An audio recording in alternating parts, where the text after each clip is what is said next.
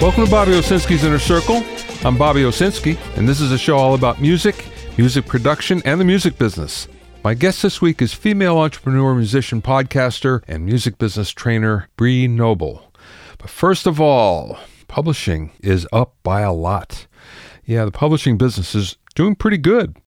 It's up by $1 billion since 2014. Now, 2014, it was only at about $2.1 billion, and that was the lowest it had been in quite a while. And wow, we're back up to $3.3 billion.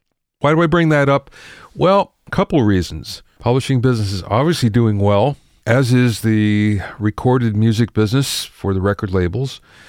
But publishing is doing a little better. And where does the money come? Well, the biggest growth area has been sync fees. Sync fees means the money for music that is synced to picture. Doesn't matter whether it's commercials or films or television. Music publishers are making a lot more than record labels. Also, digital. There's a big difference there too. Record labels make 86% of their money right now from digital sources. Only 33% for publishers. That's a big difference. Now, how about songwriters? Songwriters continue to have a problem with what they're making. And this is interesting considering that the music publishers are actually doing fairly well. So why is there a big discrepancy? Well, 50% of the revenue that's coming in, of course, is going to the publishers for the most part. Sometimes it's a little less, but by and large, it's 50% of the money coming in. And don't forget, there's such a thing as black box money. Black box money is money that can't find its way back to the original songwriters. That's because the metadata was entered incorrectly or any number of things. But basically, they just can't find the songwriter. So it goes into a big pool as a result. And what we're having here is songwriters that aren't really seeing that much of an increase, while the music publishers are. So they're not taking it very well, obviously. We're not seeing any strikes, or we're not seeing people taking to the streets over it. We're not seeing songwriters refuse to write, nothing like that. I think another problem here is the fact that there are so many writers on songs today that everybody's making a whole lot less. And we all know what it's like when all of a sudden half of our income goes to somebody else, or we only get a third of what we're doing if there's 3 writers in a song. But now there are 10 writers in a song, 12 writers in a song. I even saw that there's one Kanye West song that had 22 writers. Now, a lot of this is cover your ass from the standpoint that if you're in the room when a song is being written in any way, it means even the beat is being written, you get a piece of it. And that's because nobody wants a lawsuit. And right now, lawsuits are not going the way that everyone anticipates. So many times, the underdog is the one that actually wins. So as a result, we're finding more and more people are being signed on as songwriters. And as a result, everybody's making a whole lot less, except the publishers. So who knows if that'll change soon. But the whole publishing business for songwriters is different. And it changed big time when we got into streaming. And now as streaming evolves, as the digital music business evolves, as publishing evolves, songwriters are taking it on the chin once again.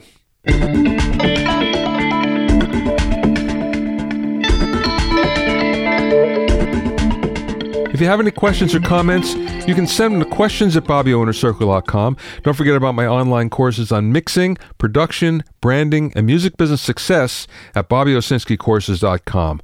Also, get an expert analysis and objective opinion of your songs and mixes as a member of my Hitmakers Club. Go to hitmakersclub.com to learn more.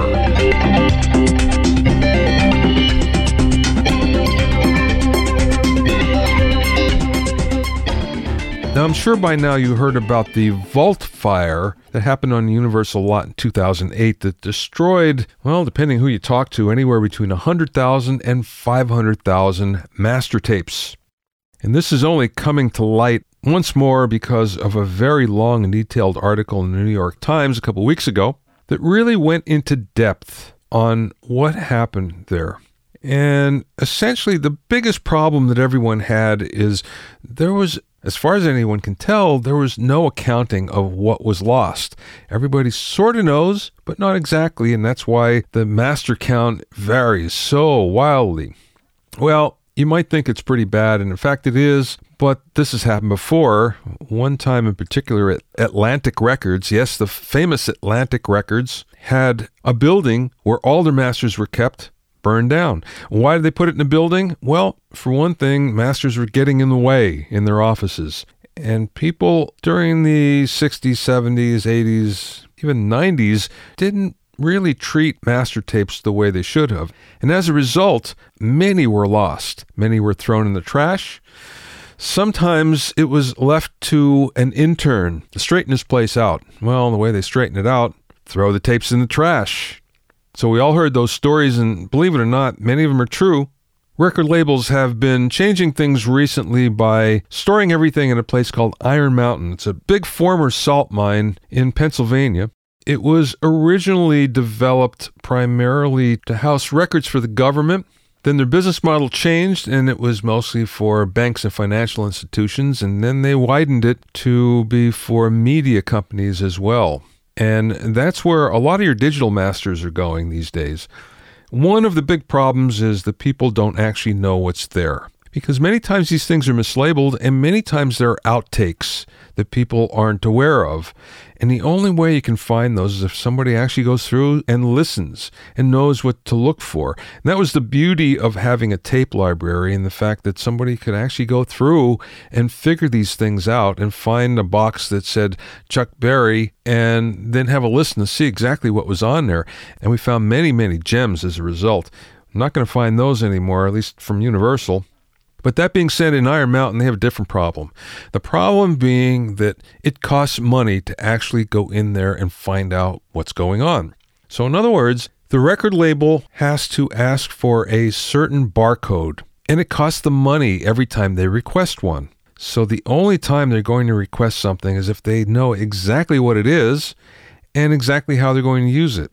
As a result, there's plenty of backups in there and plenty of masters, digital masters, and tape masters that probably no one is ever going to hear, because they're not going to spend money to find out exactly what's on these tapes or digital masters. So the music industry has this problem still of storing masters.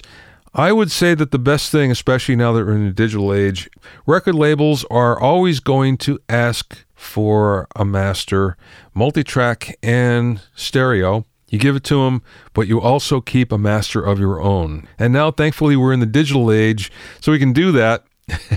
And in fact, it's going to be an exact copy. So that's a good thing, as long as you're aware of it, and as long as you really take care of your masters. As Craig Anderton says, you never really have a master until it's backed up in two different places. So just remember that. Back up everything you have and back it up again.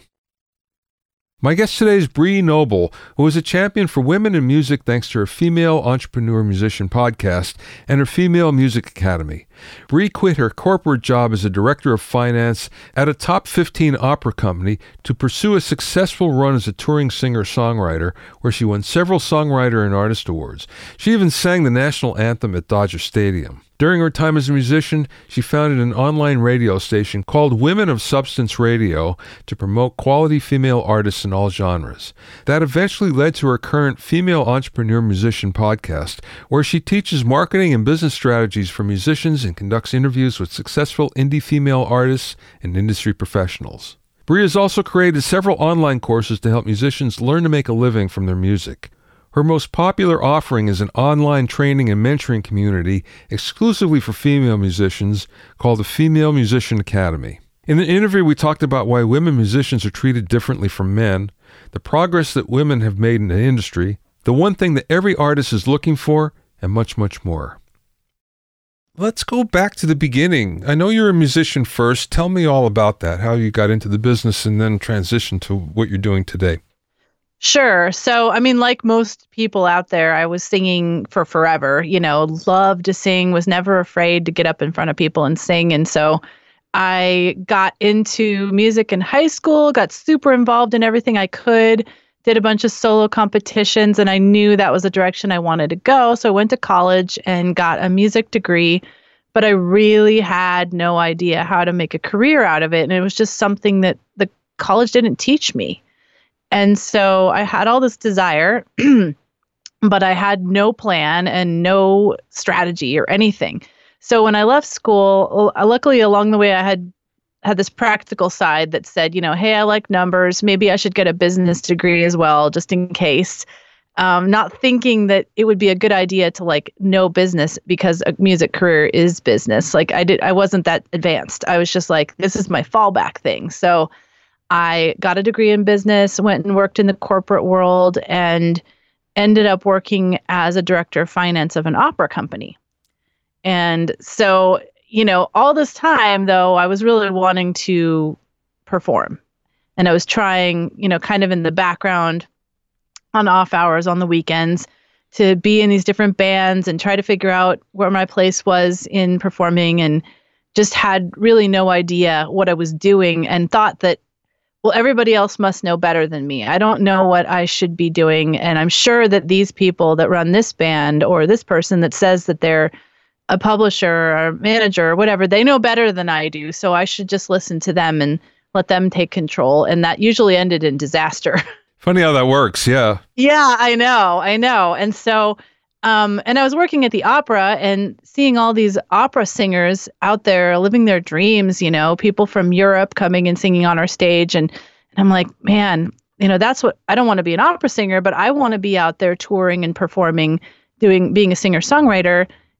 And instead, I'm in this back office writing paychecks to these other artists that are doing that, And so eventually just the pain got too great. And I also had a baby. And so I was balancing all of that with working full time. And I just said, I'm going to leave this job. I'm going to work part time. I'm going to raise my daughter, and I'm going to have enough time to figure out how to build my music career if I do that. And so that's what I did. And all this like 10 years of me trying to figure everything out and thinking that everybody else knew better than I did, I finally realized, all I'm doing as a musician is building a business. And if I think about it that way, and I take control of it as an entrepreneur, because I had gotten training in entrepreneurship in college, but I had always not thought of music as an entrepreneurial thing because I thought that I needed to have a record label or a manager or a booking agent that just said, okay, now I will make your career for you. I've decided that you're worthy, and now I'm going to, create this career for you. And finally I decided I don't need anyone to tell me I'm worthy except me and my potential fans. So I just started thinking like a business person and building things total grassroots, starting with friends and family and people at my church and, people that I knew from the community, and, slowly but surely building a career, getting more gigs, going out there and booking mini tours and stuff, just all on my own.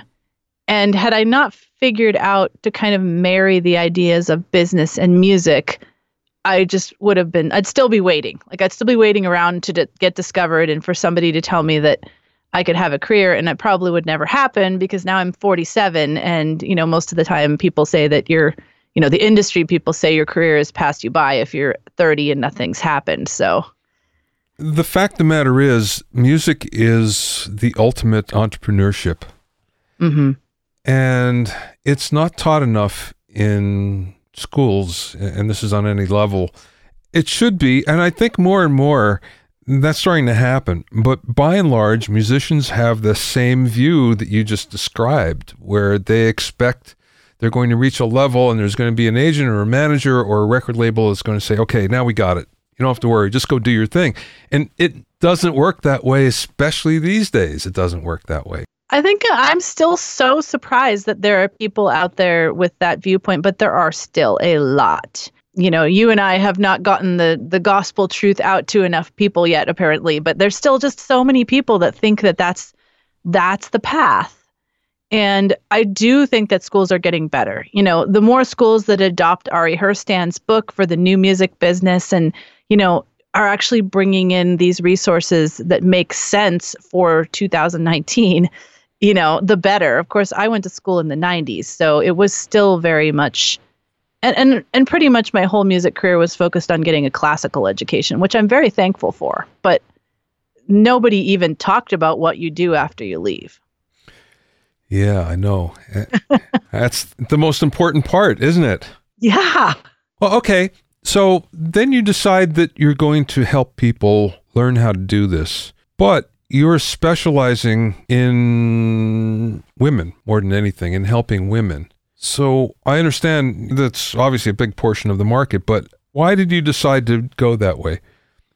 Well, it happened extremely organically. It was that as I was performing out, I was finding that, number one, I was meeting a lot of really amazing female artists and wondering why I wasn't hearing them on the radio or, even on satellite radio as that was coming up at the time. And I would listen to the radio. Like, I love to listen to female artists, and I would listen. And I'm like, how come there's only like 1 out of every 10 songs has a female artist? Because I was big into like Lilith Fair and all of that stuff going on in the late 90s and early 2000s. And so I decided to develop a platform to help get the word out about these amazing female artists, which was called Women of Substance, that I started in 2007. And it was an online radio station. And so between 2007 and 2015, I was just growing that as an online station. And eventually we became a podcast. And by the time I got to 2015, I had played thousands of female artists, and I had them all on my email list. And I had talked to a lot of them, and they had said things to me like, I just don't know how to get my music out there. I'm just waiting for a label to pick me up. But in the meantime, what do I do? Do I just keep creating more music? And it just like broke my heart because their music was so good. Like my whole thing with my radio station is I would try to put them alongside of label artists, because on a radio station where I was paying royalties, I could do that. And so I could put an indie artist, and then I could play Amy Winehouse, and then I could put an indie artist, and I could play Sarah McLachlan. And I just thought, that is a way that you can, without hitting people over the head with it, show how good these indie artists are, that they hold up against these other artists. So that was kind of my focus with the radio station. And as I talked to more of these indie artists, I'm like, you guys are exactly where I was for those 10 years of total frustration and aimlessness. And so why don't I start a community and a training ground for you guys to, get the help that you need? And so you don't have to make all the mistakes that I did when I was trying to figure it all out. And that was one of the things that really got me on track, was finding a community of women that had done what I wanted to do. And they were, out there touring and stuff. And I could ask questions and ask them, well, how did you do this? And how did you get into this venue? And, that kind of thing. And so I just decided to create this, this training academy called the Female Musician Academy, because I had all these females on my list anyway, and I loved working with them and I wanted to elevate them. Do you think that females have a different set of problems in the music business? I love this question. Okay, besides the fact that, yes, they don't get played as much, and it's especially bad now, I think, but just in terms of business.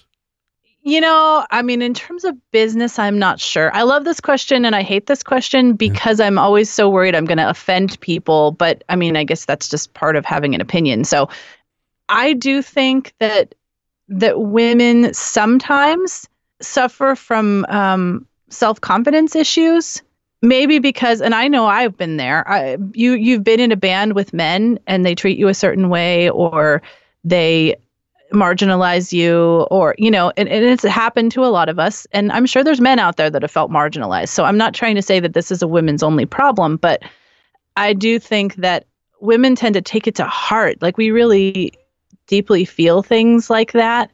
And sometimes it can just completely paralyze you, where it's like, I just don't, somebody said something to me 5 years ago, and, now I just don't have the confidence to get on stage because all I can think of is what that person said to me. We just really feel that very deeply. So I think that's an important thing about having a community where we can talk about that. And like, you can know that you're not the only one that's had that happen to you, and you can get that kind of support that you need to know that you're not alone. That's already, it's so much more empowering to just know that you're not the only one that's experienced that. And by hearing other people's stories, then you can be like, hey, this thing's really not, I've made a huge mountain out of this molehill. and I can move on. What I've noticed from female engineers and assistants that I've worked with, there are some that are completely seamless. It doesn't matter, male, female, it doesn't matter. Their presence is equal. But there are others, and I found this mostly with females, where they overcompensated I always thought it was the lack of self-confidence, which made it even worse because they were overcompensating. And as a result, they were treated differently because of that, where, again, others, they fit in just fine. I guess that's just part of the fact that women are treated differently, regardless. It doesn't matter what the business is, really. Yeah, and I think sometimes, in order to, like you said, overcompensating or to prove that you are, really worthy of what you have, you go over and above. And sometimes that can come across as like harsh or just like way too egotistical or something, because we feel like there's this big gap that we're trying to bridge. And so I think it's a hard place to be in for women because, either they call us weak or they call us a bitch. So you know what I mean? Yeah, you're right. So it's a hard one. But I think it's better. I mean, I think it's so much better than when I started in 2007. I feel like there's so much more awareness and conversation, and even the whole, Me Too movement. There's so much that has come out in support of women since I started my whole movement that just makes me really, really optimistic. Well, that's good to hear, because sometimes it appears that things are falling backwards. At least from what you read in the news. Now, again, I haven't been out on the road for a long, long time, or even on that part of the business for a long time. It's been mostly the studio for me. But I know that there are more female engineers and more assistants than there used to be. And I do know that where I was talking about the overcompensation, I see less of that these days. So, yeah, I guess when you think about it, there has been some progress in that. I just think the more that people are talking about it in the media, the better it is, because I think the inequality is the same as it always has been. I think it's getting better, but I think the fact that people are now feeling comfortable about talking about these things and the things, that where they felt that they've been marginalized or mistreated, I think that's already a big step, because just a handful of years ago, you wouldn't have been able to get that story out into the media. I looked at your website. You have a lot of different programs. Can you describe them and what they're for? Sure. I mean, I have the Female Musician Academy. That is my flagship membership for female musicians. That includes training and group coaching and community. And then I partner with my friend Steve Pal-Freeman of the Music Launch Hub once a year, and we do the Profitable Musician Summit, which is not just for females, it's for everyone. And it's an online summit that usually lasts about 10 days, where we bring in all kinds of music industry experts and musicians that are being successful in certain aspects of the business. And it's all about making musicians profitable. And so that's kind of my other major thing that I do. I have a few standalone courses, but if you come in the academy, you get all that usually. And then I have a ton of free content. I've got stuff on my YouTube channel and my podcast, The Female Entrepreneur Musician. That was, that's been 4 years since I started that. So, just a lot of different ways that I try to help musicians become, my focuses really are very much like helping them make money, because I want them to be able to continue doing what they love. And it's not about like, I'm so focused on money and it's all about how much money you can make. It's not about that. It's about perpetuating your passion and your craft. And you can't do that without money. So even if you're a hobbyist, I want you to figure out how to make some money so you can keep doing what you want to do and keep funding these passion projects. And then my other kind of big focus is goal setting and productivity, and helping musicians become more effective with their time. I know a lot of you guys have full-time jobs or part-time jobs, or you have kids, or a lot of people I know are having to, deal with an elderly parent, and that's like a part-time job. And So I know you're juggling a lot, and I want to make sure that you're utilizing the time that you do have in the most effective way so you can actually get, move forward on your music goals. So that's another big passion of mine. Yeah, making money is a big deal. I forget who said it, but it's really true that just making money is the new success. The goalpost has changed somewhat these days, which I think is healthy because, people think of stardom, and really if you're thinking of fame and stardom, maybe you're not in the right business. Mm-hmm. It's all changed a little bit, and I think for the better. We all want to make some dough from what we're doing. It doesn't even have to be a lot, just to get paid for doing it. Yeah, no, absolutely. I mean, I think a lot of people that I work with, they just want to feel valued, and getting money is one way to feel valued. And, for what they do and what they offer the world through their music and their message and, their mission of their music business. And, many of them, they don't care about getting rich. They don't care about being famous. They just want to make an impact. And they can do that even in just their local area. They don't have to be international or anything. They just want to make a difference. Now, here's a question for you. And I can say that I don't have an idea. Most of my followers and the people that consume my courses are male, by and large. There are some female, but it's mostly male. Do you find that females are more business-oriented once you show them the tools? I don't think so. I think sometimes they're a little more receptive to it because maybe they hadn't, I don't know. I'm not sure that they're more. I definitely think that a lot of times the males that I deal with are not thinking about it as a business. And, maybe it's just that they haven't gotten the training that they need. I mean, people that come to me, luckily they've probably already consumed a little bit of my content. And so if they don't like the idea that they have to be thinking about their career as a business at all, they probably just turn it off and go somewhere else because I'm pretty upfront about that. But I do have many males that come to me and say like, oh, is it okay if I'm on your list because I really like learning from you? And absolutely it is. Okay, that being said, I'm curious if it works the same way with you, but sometimes I'm pretty amazed the fact that someone will pay some money and not do the work. Oh, yeah, absolutely. In fact, I'm so passionate about being committed to my students that it really frustrates me when they're not committed to the process. And so I actually just recently decided to make a change in my academy. Instead of allowing a monthly membership, I'm making it that you have to make a year-long commitment. Now, you can still pay a monthly price, but it's more like a payment plan because I want people that are committed to the process. You cannot advance your career if you come in for 2 months, do a few things, and then leave.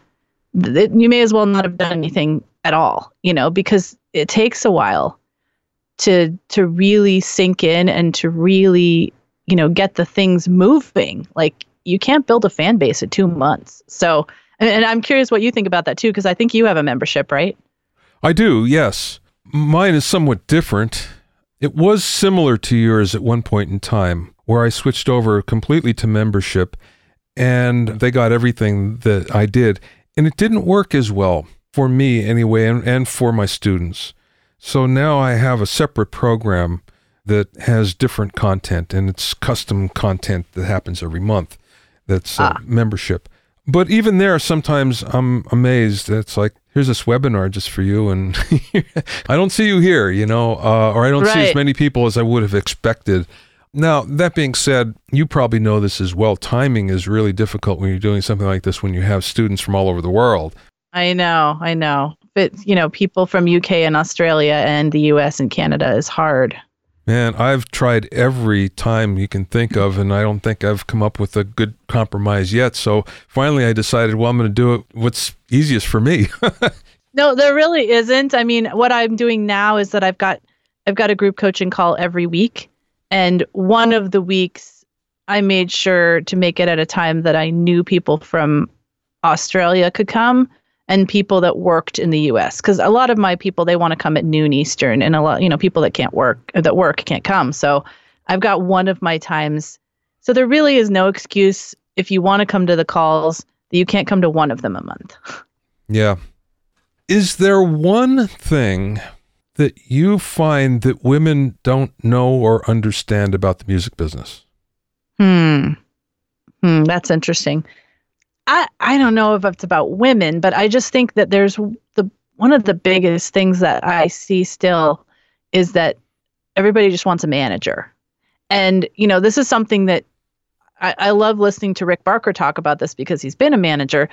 Like, he's like, people think a manager is one thing, but they're not. They're not what people think, that a manager is just going to take all of the admin off of their shoulders because they don't want to do any of that and all the, the business stuff. And that's not really what a manager does, So I think that's the biggest one that I see is that people think, well, if I get big enough, then I don't have to do any of this admin stuff.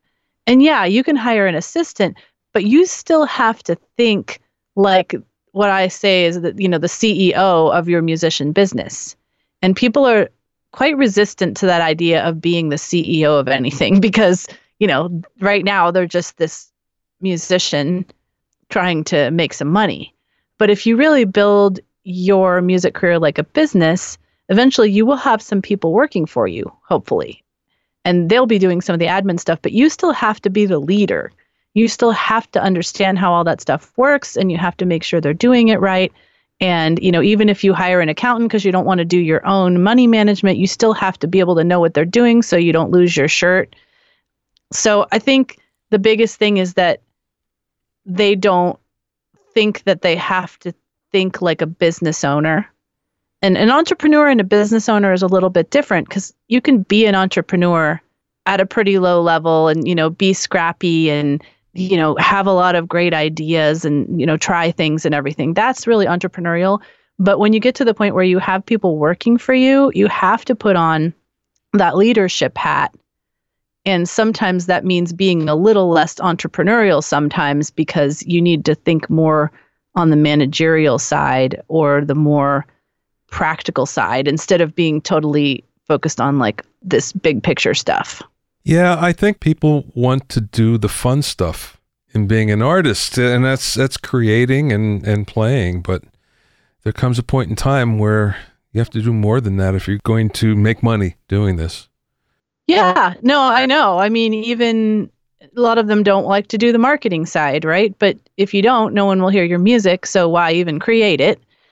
And it's just like my business. Like I like to spend all my days just, training the musicians in my academy and making new courses for them. And that would be awesome. But then I would never get any new members because I'm not marketing it at all. And, it would just die. Funny you should mention. I was going to bring that up. It's the same thing for me. It's like, I don't want to do that. But at a certain point, I mean, once I get into it, it's okay. But, yeah. It's just making that transition. It's like, oh, okay. Yeah, actually, I really like it. I like the marketing, but I do feel like sometimes it's so time consuming, and I'd rather be spending my time helping my members because that's my greatest desire. But I have to realize that the marketing is helping them. It's helping my future members because otherwise they wouldn't have known to come here and get this thing that's going to help them. Bree, what's the one thing that maybe people don't know about what you do or misunderstand what you do? That's a really good question. Or do they get it right off, which is great? I think what they don't get, like whenever I talk about the academy, I always talk about how our community, the support of our community is priceless, and it's hard to explain how valuable that is. And I think that's what they don't get. If they're really committed to a community, it can raise the level of everything that they do just because they've got this support and we're all supporting each other. And I think that's what people don't get about the value of what I do in creating a community for women, because maybe they just think, well, I just want to come and get the information and then leave. And the people that have really, dived into the community and really gotten to know each other and show up for the calls and everything, like they would never want to leave. They don't. They buy the lifetime membership because they don't want to leave, because whenever they're feeling down about their music career, which is probably like once a day, for the average artist, there's always something that's frustrating. They have a place to turn that will make sure that they don't quit. Is your community a Facebook group? It is. It's a Facebook group, and then we have these calls once a week that are on Zoom. So that's really the coolest part, is that we get to meet each other in person, virtually. Yeah. Tell me about your podcast. How did that get started? So the Female Entrepreneur Musician podcast started in 2015. It was really because I had in my mind that I was going to start the academy, and I wanted to, start creating content that would, kind of let people know where I'm at and what I was planning to do and how I could help them. And I also wanted to highlight female artists that were really succeeding in certain areas of their career that were indie artists. So I'd done, it's probably at least 100 interviews on there with female indie artists and female industry people talking about, what they found the most successful. And like the most popular question that I asked on there is kind of back to what I was just talking about with community. And like, is there a time that you've ever felt like you wanted to give up? And how did you push through that? And what did you learn? And like so many of them were like, yeah, pretty much every day I feel like I want to give up, but I keep going because of X, and this is, here's a story. I love hearing their stories of when they almost gave up, or some people it's like, I gave up for a year, but then this happened and, I got back into it because I just couldn't let it go, that kind of thing. So I just think that having those interviews has been so inspiring for my community to really see that there are people out there being successful with it, and that success has many different forms. Well, let me turn that back on you. Has there ever been a point where you wanted to give up, or you gave up and pushed through it? In my music career, I definitely gave up after I had a difficult experience with a band that I was in, and we broke up in a really bad way. And I was just so done. Like I was just, and then I was also having a baby at that time. So I'd say I gave up for, once I had the baby, I'm like, oh, I'm just going to be too busy with this. There's just no way I have time to do music. And after about 6 weeks, I'm like, I am so bored and I miss my music, And so that was when I started the path to figuring out how I could quit my job and start doing music again. So I definitely gave up multiple times music-wise throughout that whole period where I was trying to find a band to be in that would, catapult my career or whatever. Back in the days when I thought what I wanted was fame and fortune.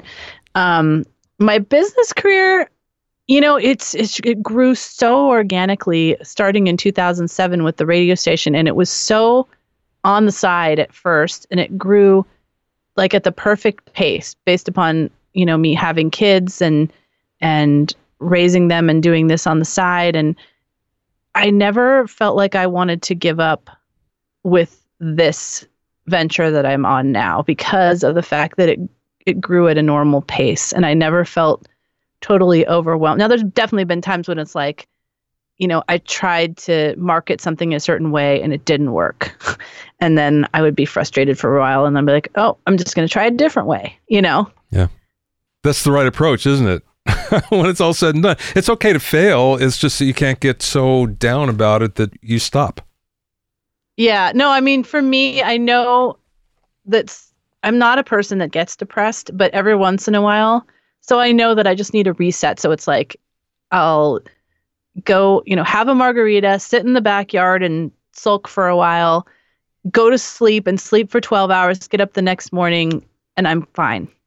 Yeah. No, I know the feeling. But you have to know what it is that helps you reset your mind. Yeah, there are times for me where everything kind of locks up, and it used to worry me, and it doesn't anymore because I know it's fleeting and it will go away probably by tomorrow. So it doesn't bother me so much anymore. Yeah, I've also learned the other thing that has almost happened to me is the opposite side, which is burnout. Like I've just worked so hard on this thing, and then one day I'm just like, I don't want to do this anymore. I can't, thinking about doing this makes you want to throw up. You know what I mean? Like you to this point. And so I've learned how to watch myself and see if I'm getting there before I get there, and then take measures. And I did a podcast about this because I think it was after my first summit. I was just like so done. And I knew I wasn't at burnout yet, but I was really close. And so, I know artists go through this too. So I did a whole podcast about like trying to see the signs that you're approaching burnout and how you can head it off before, it happens. You just brought up the summit. Tell me more about that. You said it's over 10 days and it's online. How does that break down? Sure. So it is all interviews with industry experts, and we try to group them around a theme for each day. And we have anywhere from like 3 to 5 interviews that are released every day. And then people are able to watch them for 48 hours for free. And so this happens over 10 days. So we had a total this year of 33 interviews. The previous year we had 40 interviews. And they're all around a theme. So our first year was on income streams. So we just had all these different people talking about 33 different income streams. And then this last year, we were focusing on kind of your bottom line, like both sides of the equation. So we talked about how can you raise your income and also decrease your expenses. Because I think what happens with musicians is like we focus so much on raising the income, and then on the expense side, we don't pay attention as much, and like money just kind of falls away without us realizing it. I spent too much on this tour. I spent too much on, and I was so focused on the income side that I didn't notice. Or I talked myself into buying certain, pieces of equipment that I quote needed, and then pretty soon, like all my income that I made all year from music is gone. So that was kind of the focus this year. And then we always offer the all access pass, so people can pay to have access to all the interviews for life. And they're all video interviews, audio versions. And then like this year we made this amazing, something like 140 page companion guide with all the, basically boiling down all the information from each interview into some really well-organized notes and free things from the different speakers and stuff. So I do that with Steve Powell-Freeman of the Music Launch Hub, and he and I have partnered on this for the past 2 years. So hopefully if the demand is there, we will do it again next year. It's a great idea, Bree. Definitely. Yeah, it's a lot of work though, let me tell you. And I'm the one doing all the 33 interviews and doing all the marketing and stuff. And then Steve's all the one making sure it all works correctly in the background. Well, good. You need that's for sure. Yes. What's the best piece of business advice that you either learned along the way or maybe somebody imparted to you? It's really hard for me to choose one. So I'd say the biggest one actually would be, if you really believe in what you're doing, don't give up. And that sounds really like trite and lame, but I always heard that, it's something like at least 80 to 90% of entrepreneurs that go into business will fail within the first 2 years. And I always was just like, well, then I'm just going to hang in there longer than that. I'm just going to keep going, because what if I stopped and then tomorrow I was going to have this huge breakthrough? How would I know? And so that's kind of what's kept me doing this all this time, even though, maybe the growth was not explosive like I would have liked. I mean, wouldn't we all like that? Yeah. It's probably good that it wasn't, because I don't know if I could have handled it. But I just think sticking to my plan and not giving up, even though, there's serious bumps in the road. I just always had my eye on the future prize, and always thought, I don't want to be one of those 80 to 90% that quit. All I need to do is just be that other percentage and I'll be fine. You can find out more about Bree and her podcast and academy at breenoble.com. That's Bree Noble, breenoble.com, BREENOBLE, all one word, .com. Thanks for listening and being in my inner circle. Remember, if you have any questions or comments, you can send them to questions@BobbyOInnerCircle.com. To listen to the episodes of Bobby Owsinski's Inner Circle, go to BobbyOwsinski.com and select the podcast tab, or go to BobbyOInnerCircle.com, or you can find it on iTunes, Stitcher, Mixcloud, Google Play, Google Podcasts, Spotify, Deezer, and now Radio Public. At BobbyOwsinski.com and BobbyOInnerCircle.com, you'll also find a sign-up form for my newsletter and for alerts for new podcasts. This is Bobby Owsinski. I will see you next time.